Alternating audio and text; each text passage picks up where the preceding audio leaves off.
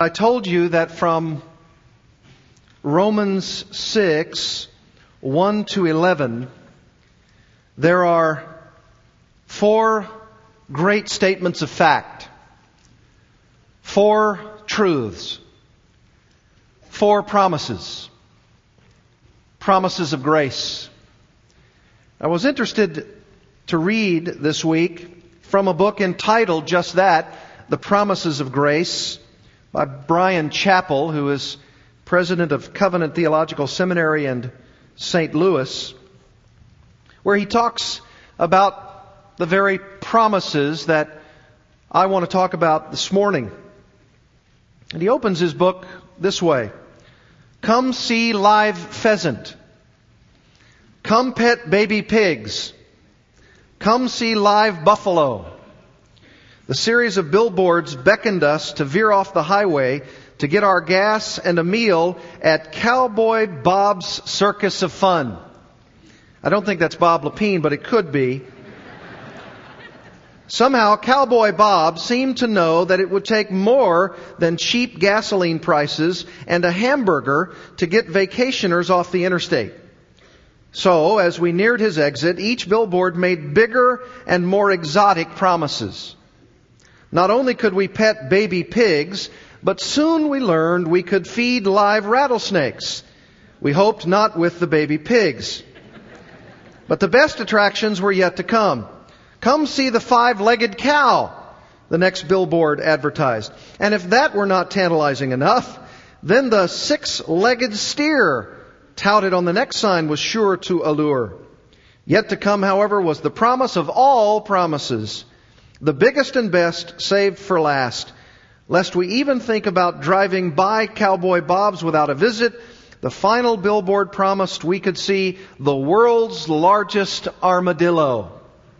Who could resist a promise like that? Promises, Bryan Chapell says, have power. It is the reason we want to use them. Promises have the power to persuade, to assure, and to attract. Promises have so much power that we are tempted to use bigger and better promises to manipulate others. As a result, promises tend to get out of hand. A rundown store in central Kansas attracts customers with billboard promises of, quote, "new and old antiques," unquote. A questionable promise, to say the least, but no more questionable than the promises Christians sometimes make to attract others to God. Christians so much want others to accept Jesus Christ as Lord and Savior, we are tempted to sell Jesus on the billboard of the big promise: accept Jesus as your Savior and God will grant your business success. Trust in Jesus and you will never get sick again.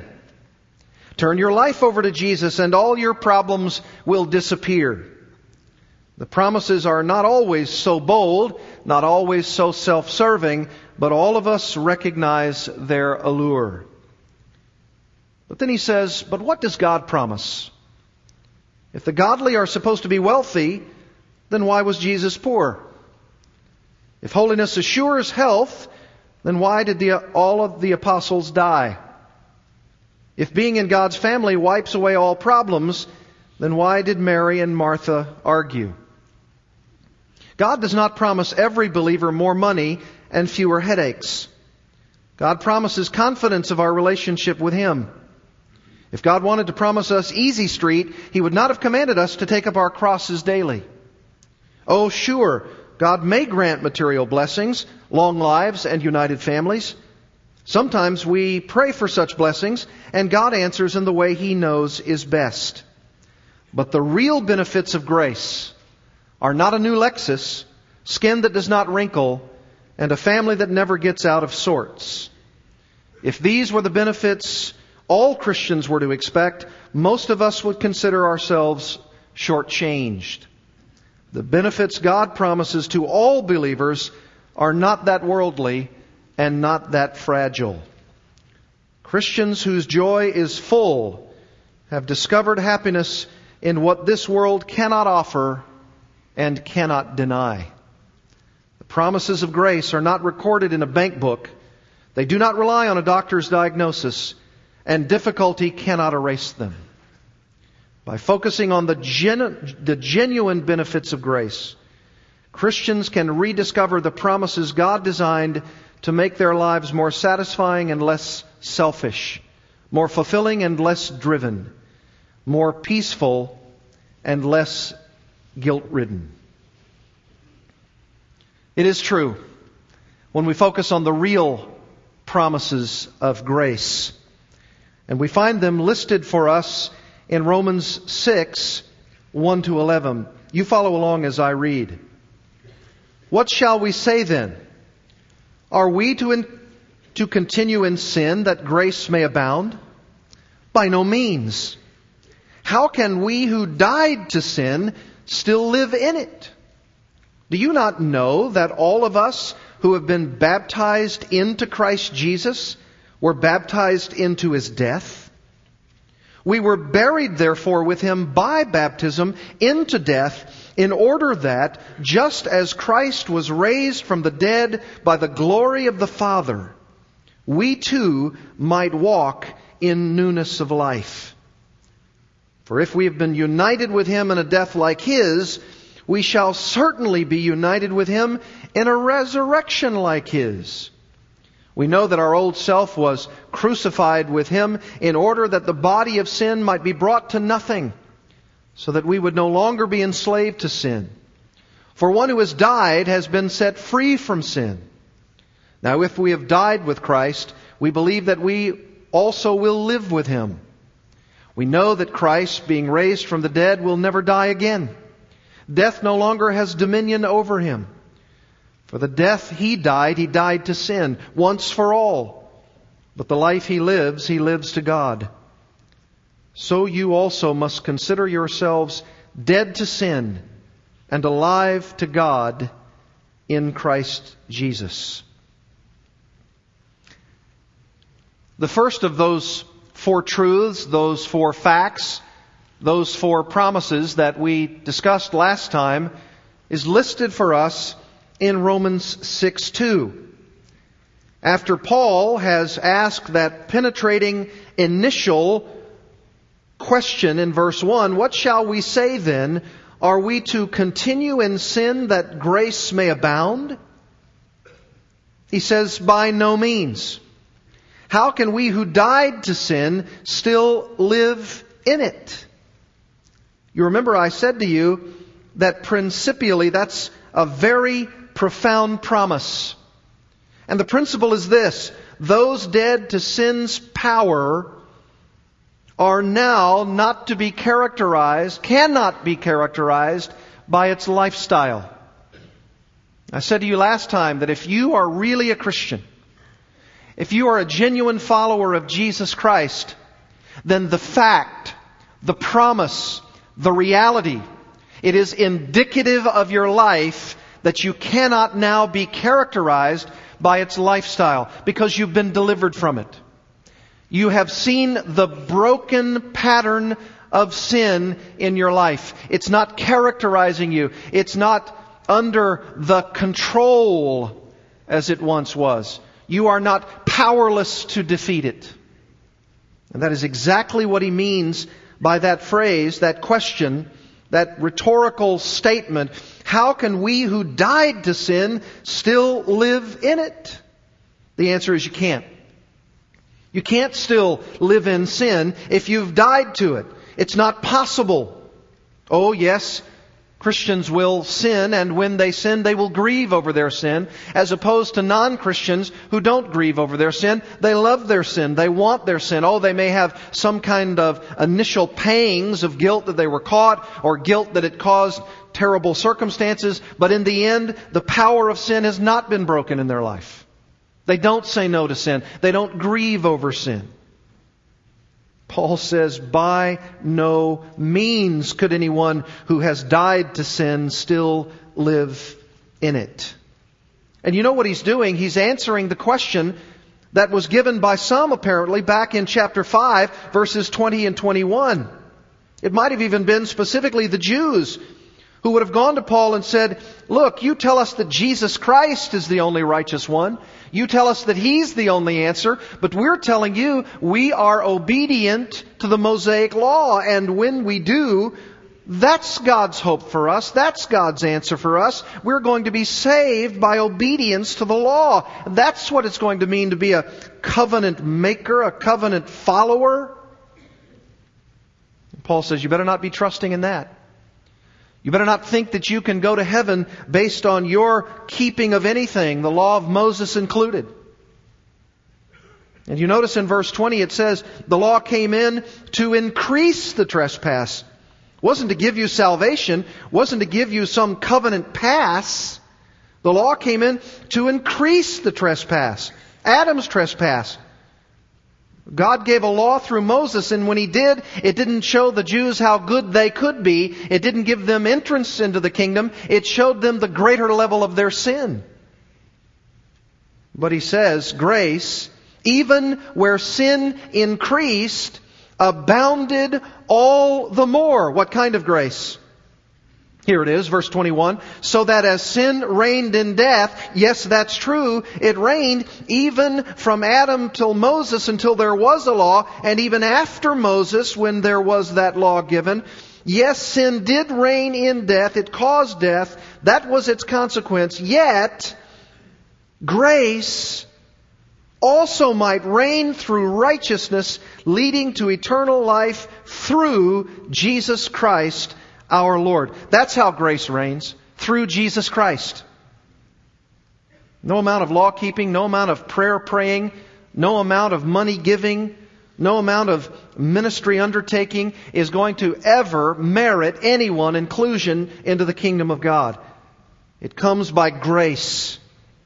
And it's the grace we don't deserve, it's the grace we haven't earned, and it's the grace we desperately need. And should there be a Jew in Paul's day, or anyone else for that matter, anyone else trusting in anything else than Jesus Christ, he says to them, what shall we say? What shall we say to a possible objection, or even a real one? Are we to continue in sin that grace may abound? It cannot be. And then he goes on to give us these four truths, these four promises of grace. And these aren't anything like Cowboy Bob's place. These are real promises. These are true. These are not made up. These are not embellished. If you're truly dead to sin, you can take great joy in knowing that you don't have to live in it. In fact, you cannot. You will not. And I said to you last time, if you're battling with sin, if you've seen sin's power and it is unbroken in your life, you can't get over it, you can't get around it, you can't deal with it, then you're still living in it. You're still living in it. You're powerless to do anything about it. That's why you need grace. That's why you need Jesus Christ.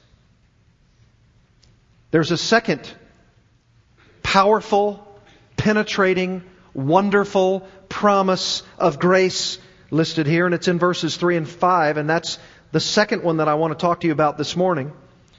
And I'll principalize it like this. Those dead to sin's power are now in vital union with Jesus Christ by His death, burial, and resurrection.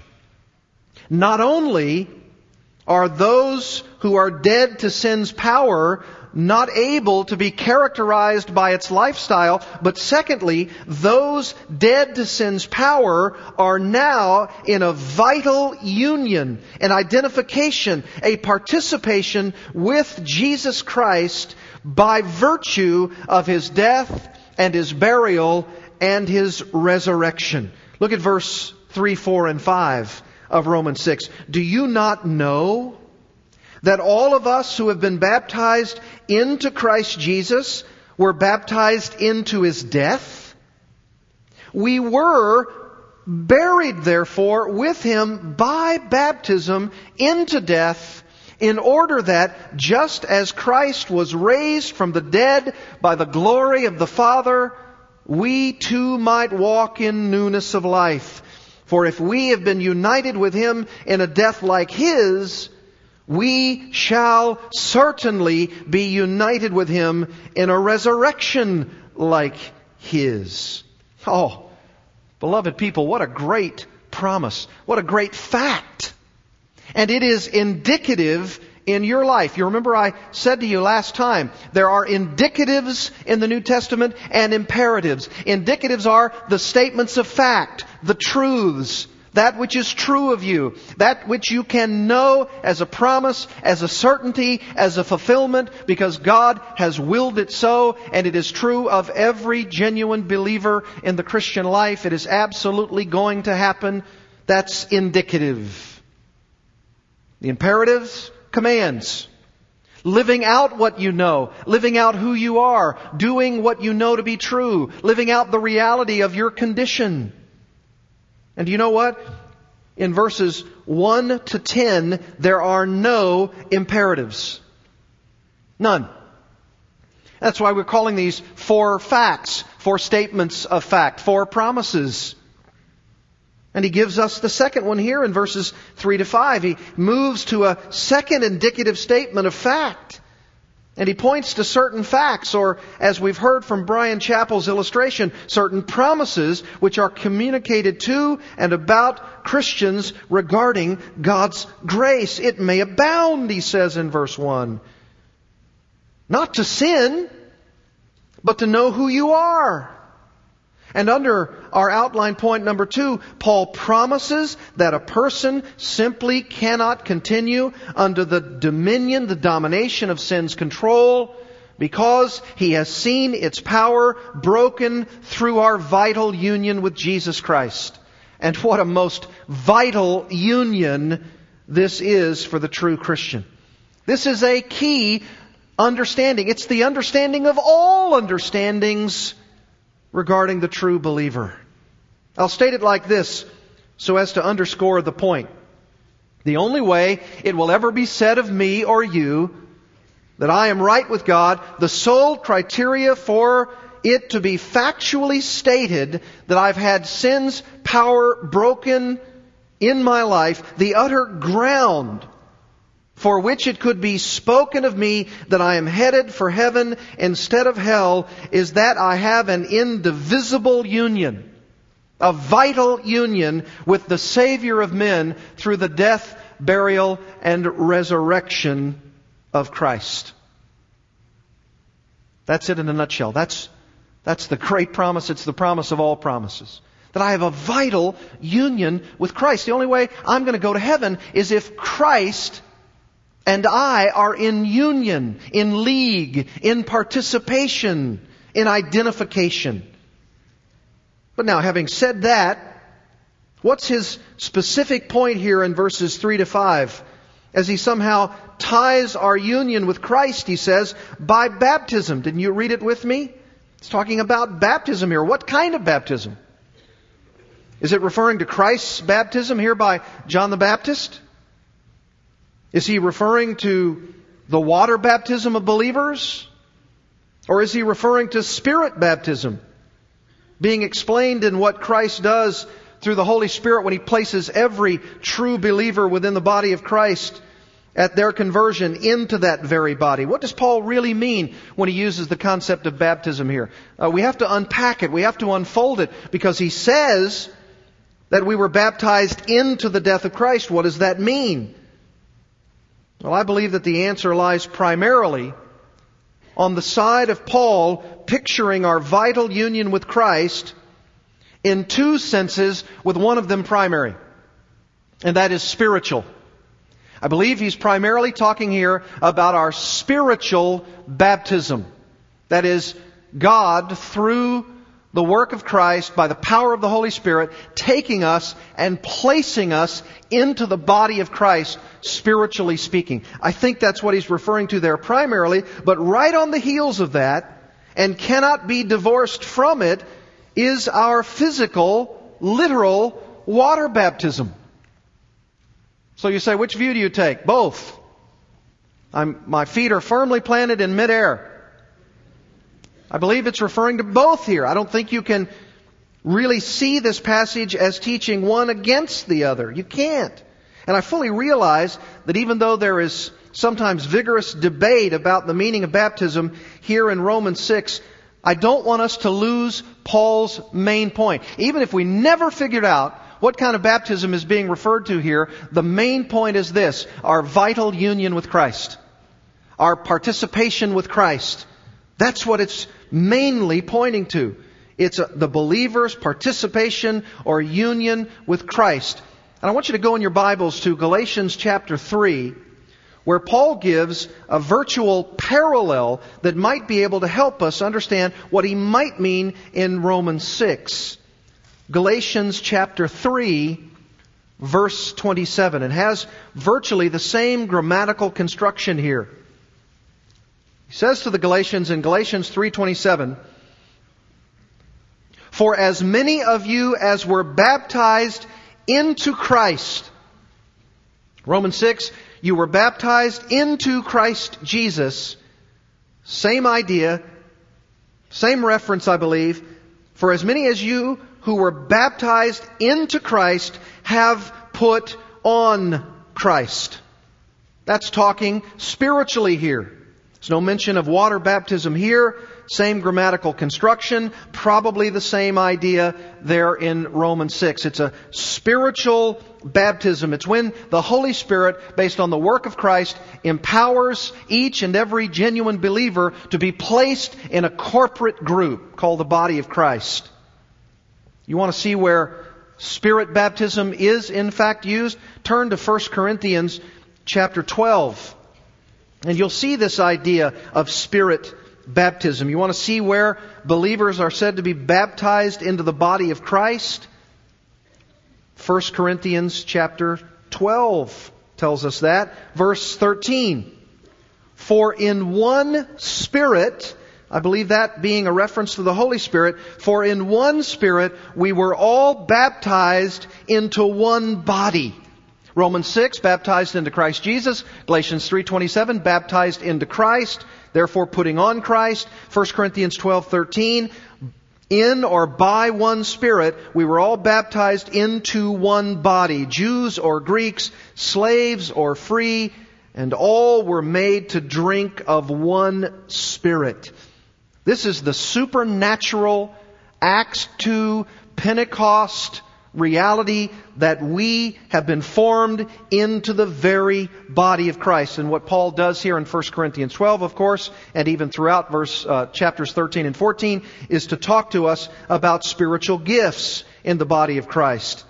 But he announces that spiritual giftedness within the body by saying, we're all baptized into one body, whether we're Jews or Greeks or slaves or free. He could have given any designation he wanted to, any distinction, and said, if you're a believer in Christ, you've been baptized into one body. It's speaking about our union with Christ in the body.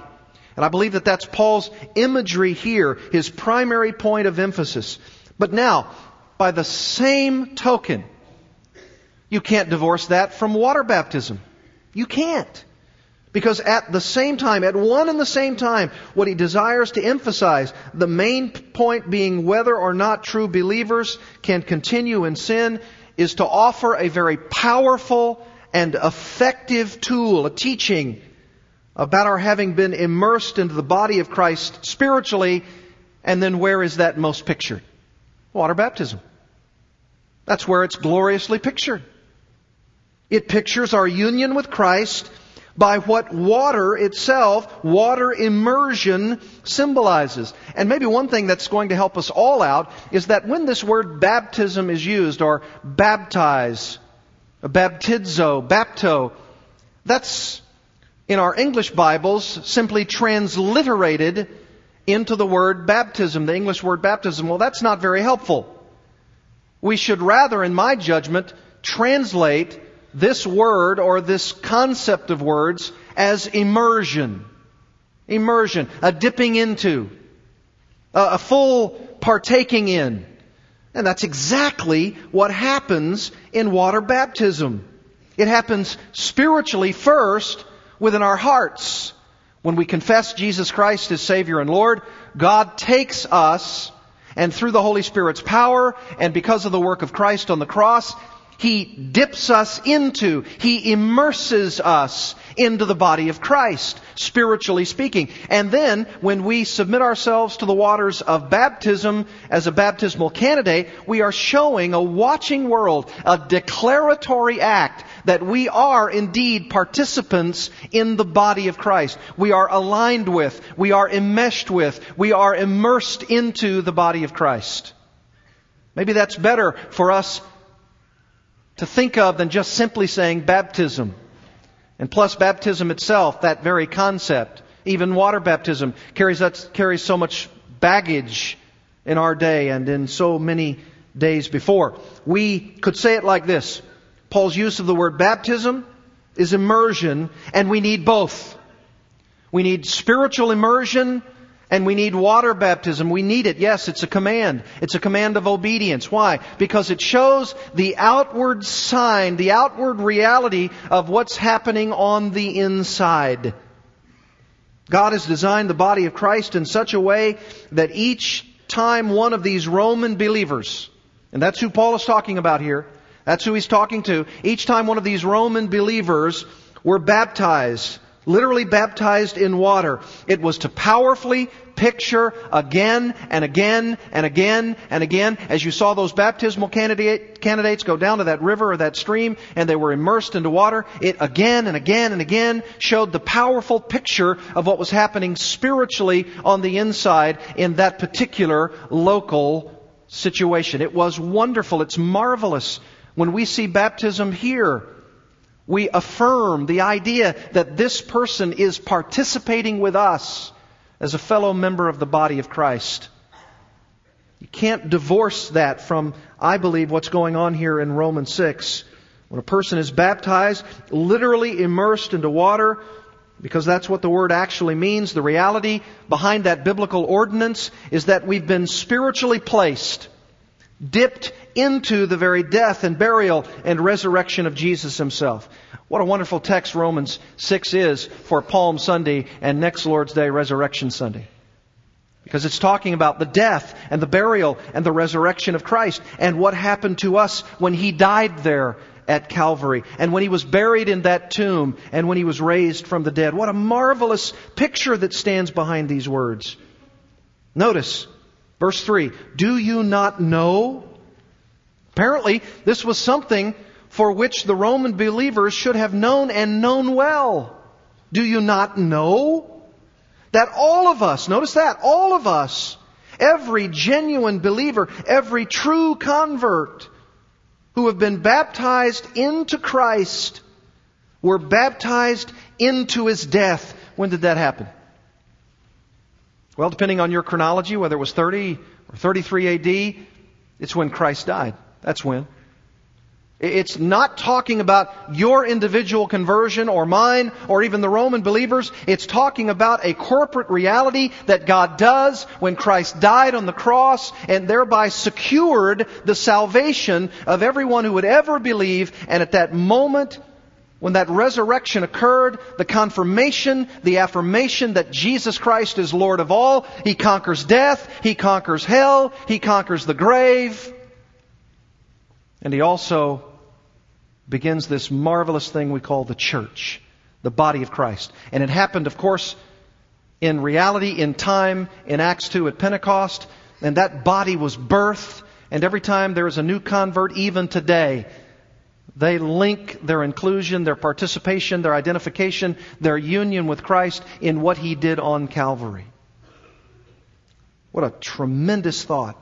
When you were baptized, Paul says, spiritually speaking, into Christ Jesus, you were baptized, you were immersed, you were dipped into His death, and you were buried, therefore, with Him by baptism, spiritually and literally, into death.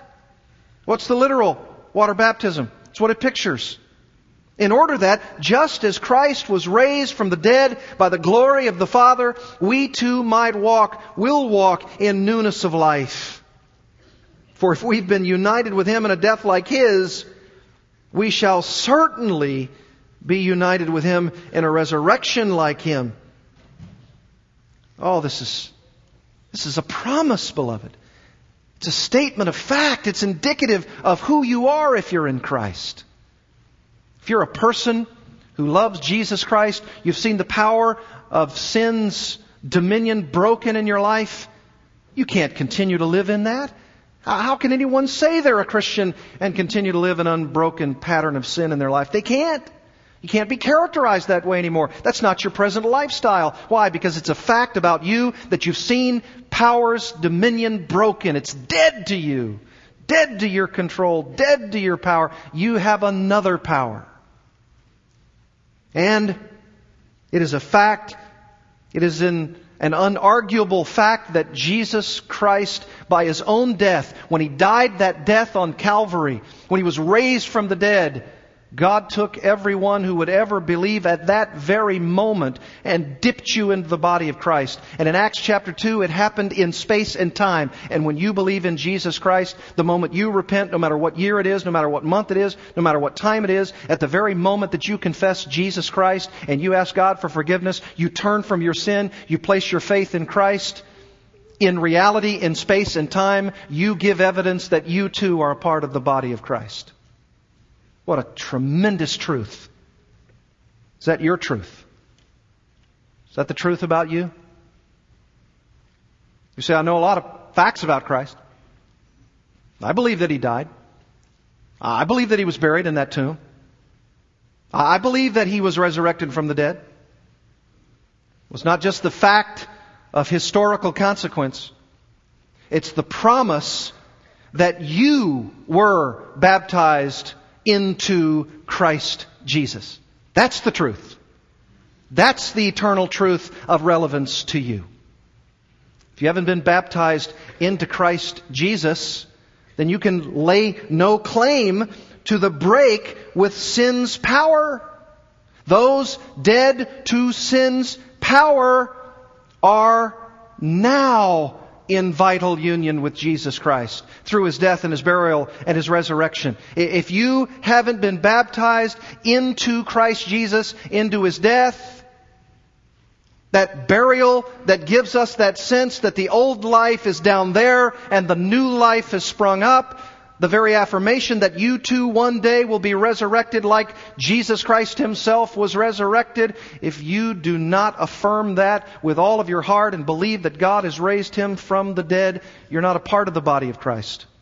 It's not a promise for you. You can't claim that. This is indicative here. It's not imperative. It's asking you a question. Is this a statement of fact about you? No, it's actually making a statement of fact about all true believers. And you have to ask the question, are you one of those? Are you one of those? No imperative here. No command to be obeyed. But you and I have to ask ourselves the question, is that true of me? Am I a part of the body of Christ? Did Christ die for me? You say, I don't know. I don't know if Christ died for me. Well, ask yourself this question. Do I love my sin or do I hate my sin? Do I want Christ to be my Lord or do I want to be my Lord? I saw a license plate 2 days ago. I was driving down the road, minding my own business, obeying the speed limit, and I had a car pass me, and I believe the license plate said something like this: "Lovin' bein' me. Lovin' bein' me." And then I went to the Arkansas Rim Rockers basketball game the other night. Yes, I do have some life out there. And I took my boys. We went to the Arkansas Rim Rockers game, and I was looking at the program, and inside the program, one of the cheerleaders had asked a series of questions about what's your favorite color and what's your lucky number and all of those profound questions of life. And one of the questions was, who would you most like to be? And I pointed out to my boys. I said, look at this. Look at the statement. Who would you most like to be? And one of those cheerleaders' answers was, myself. Myself. I said to my boys, my response is, I would most like to be not myself. because I know myself, and I don't like myself. I don't like what I do when I sin. I don't like what I do when I disobey. If that's your heart, you can know that Christ is working in you. You can know that Christ is working in you. But if you love yourself, then you'll love being yourself. You'll love being me. How would anyone declare anything if they were a true Christian? This is the picturing of a person who's been baptized into Christ, who wants to be like Christ, you see? You want to be like Christ. Ask yourself the question, each and every day am I progressing more into the very image of Jesus Christ? That's God's plan. Romans 8:28 and 29, that's God's plan. To conform you more and more to the image of Jesus Christ. You don't want to be yourself, you want to be like Christ. You want Christ to conform you to His image. You say, well, I'm still not sure, and I'm not sure about this baptism idea. Are you sure? Are you sure especially about water baptism here? Are you sure that this is what that's referring to? And if it is, I've got a question for you. Someone might immediately object and say, wouldn't a person's being spiritually placed in the body of Christ be the real defining issue here? I mean, even if they were never water baptized? And if so, shouldn't we just simply dispense with the literal and the physical and the outward stuff like water baptism? Isn't that just a show anyway? Now, does it really matter that I've been water baptized?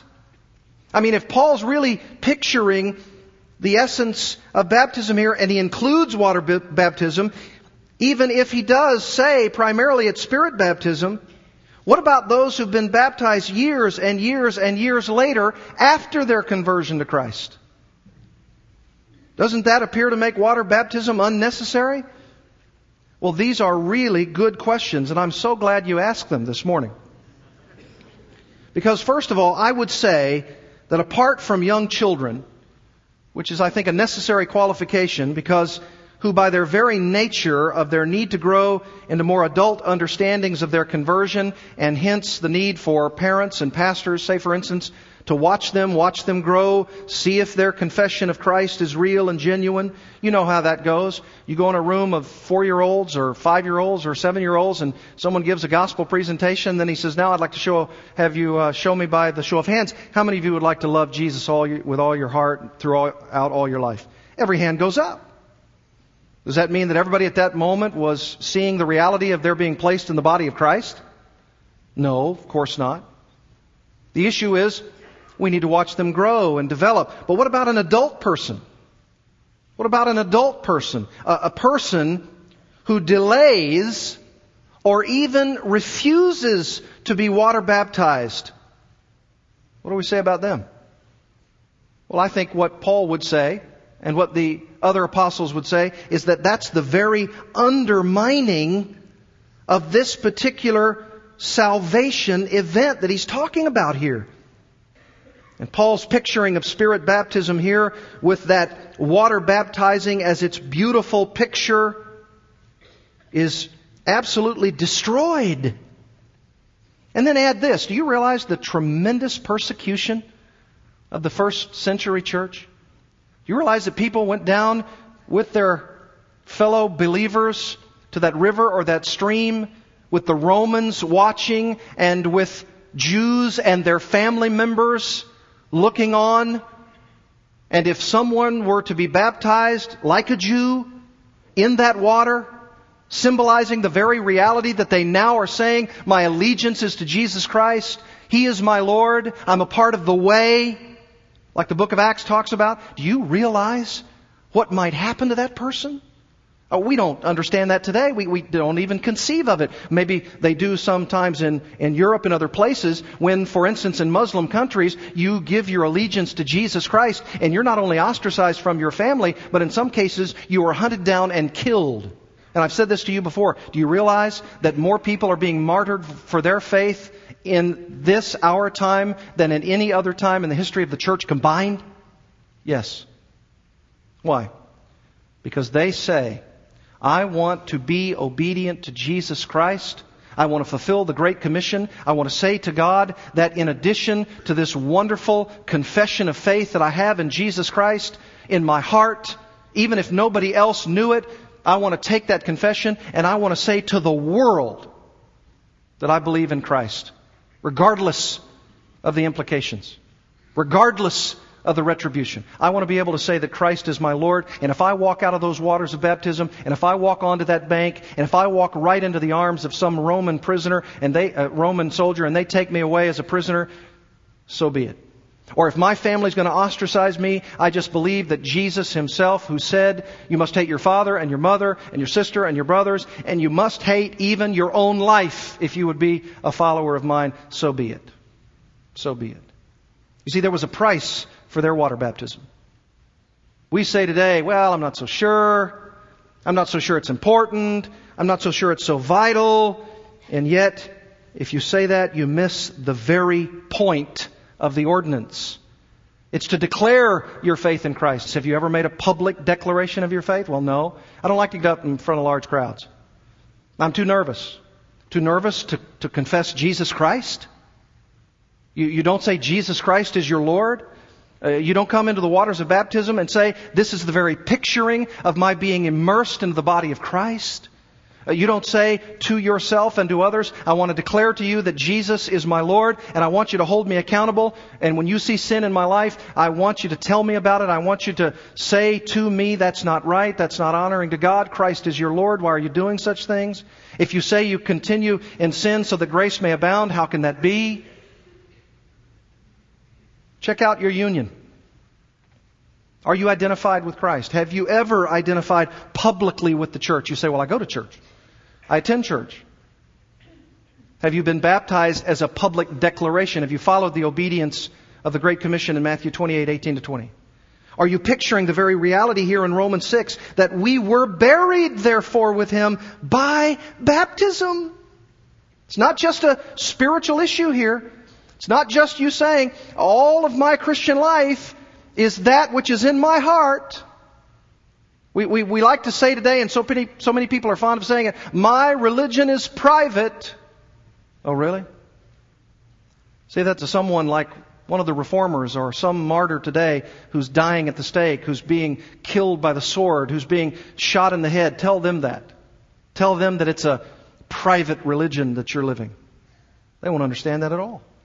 They'll say, I want to picture the very thing that Christ has done for me. I want to picture that when I go down into that water, that is a burial idea that says the old man has died.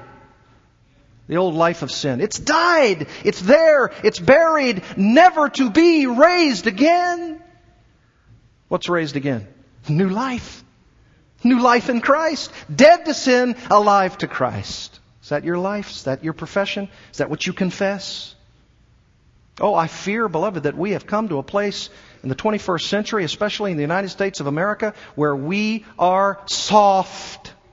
Soft on sin, soft on a public declaration, soft on the New Testament theological reality that Jesus Christ, by His own death on Calvary, allowed me the inestimable privilege of being called a Christian and the inestimable privilege of telling every single person about it.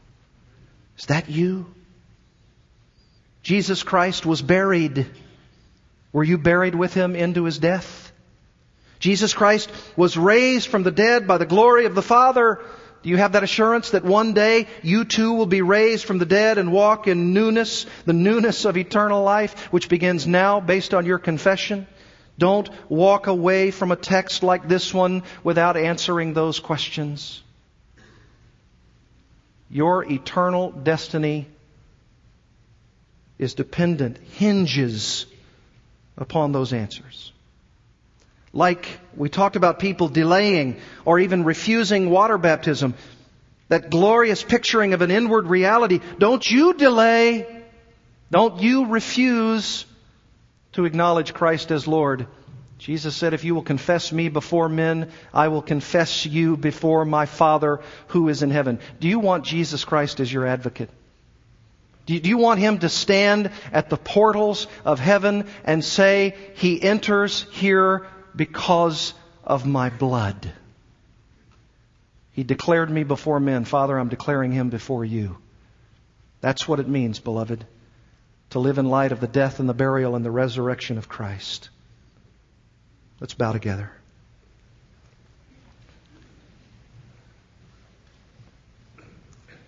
Father, the spiritual reality here is so clear. Don't we know?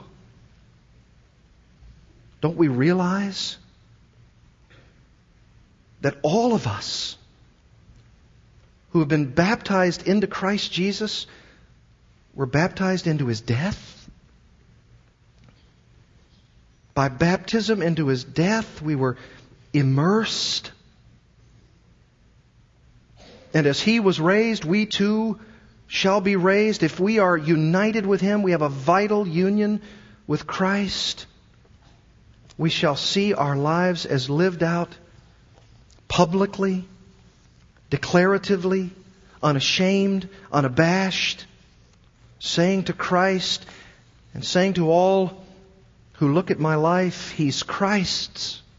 He's not His own. He's been bought with a price.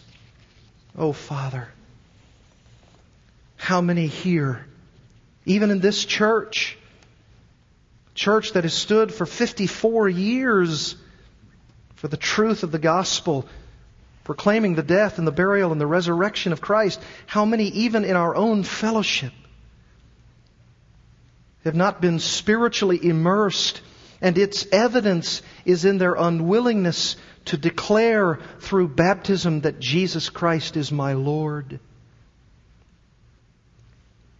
Father, shake us. Shake us from self-confidence, from hidden sin, from the control of Satan to the power of God. Allow us to be gripped not by sin, but gripped by grace. Shake us from our complacency, Father. Allow us to be bold for Christ.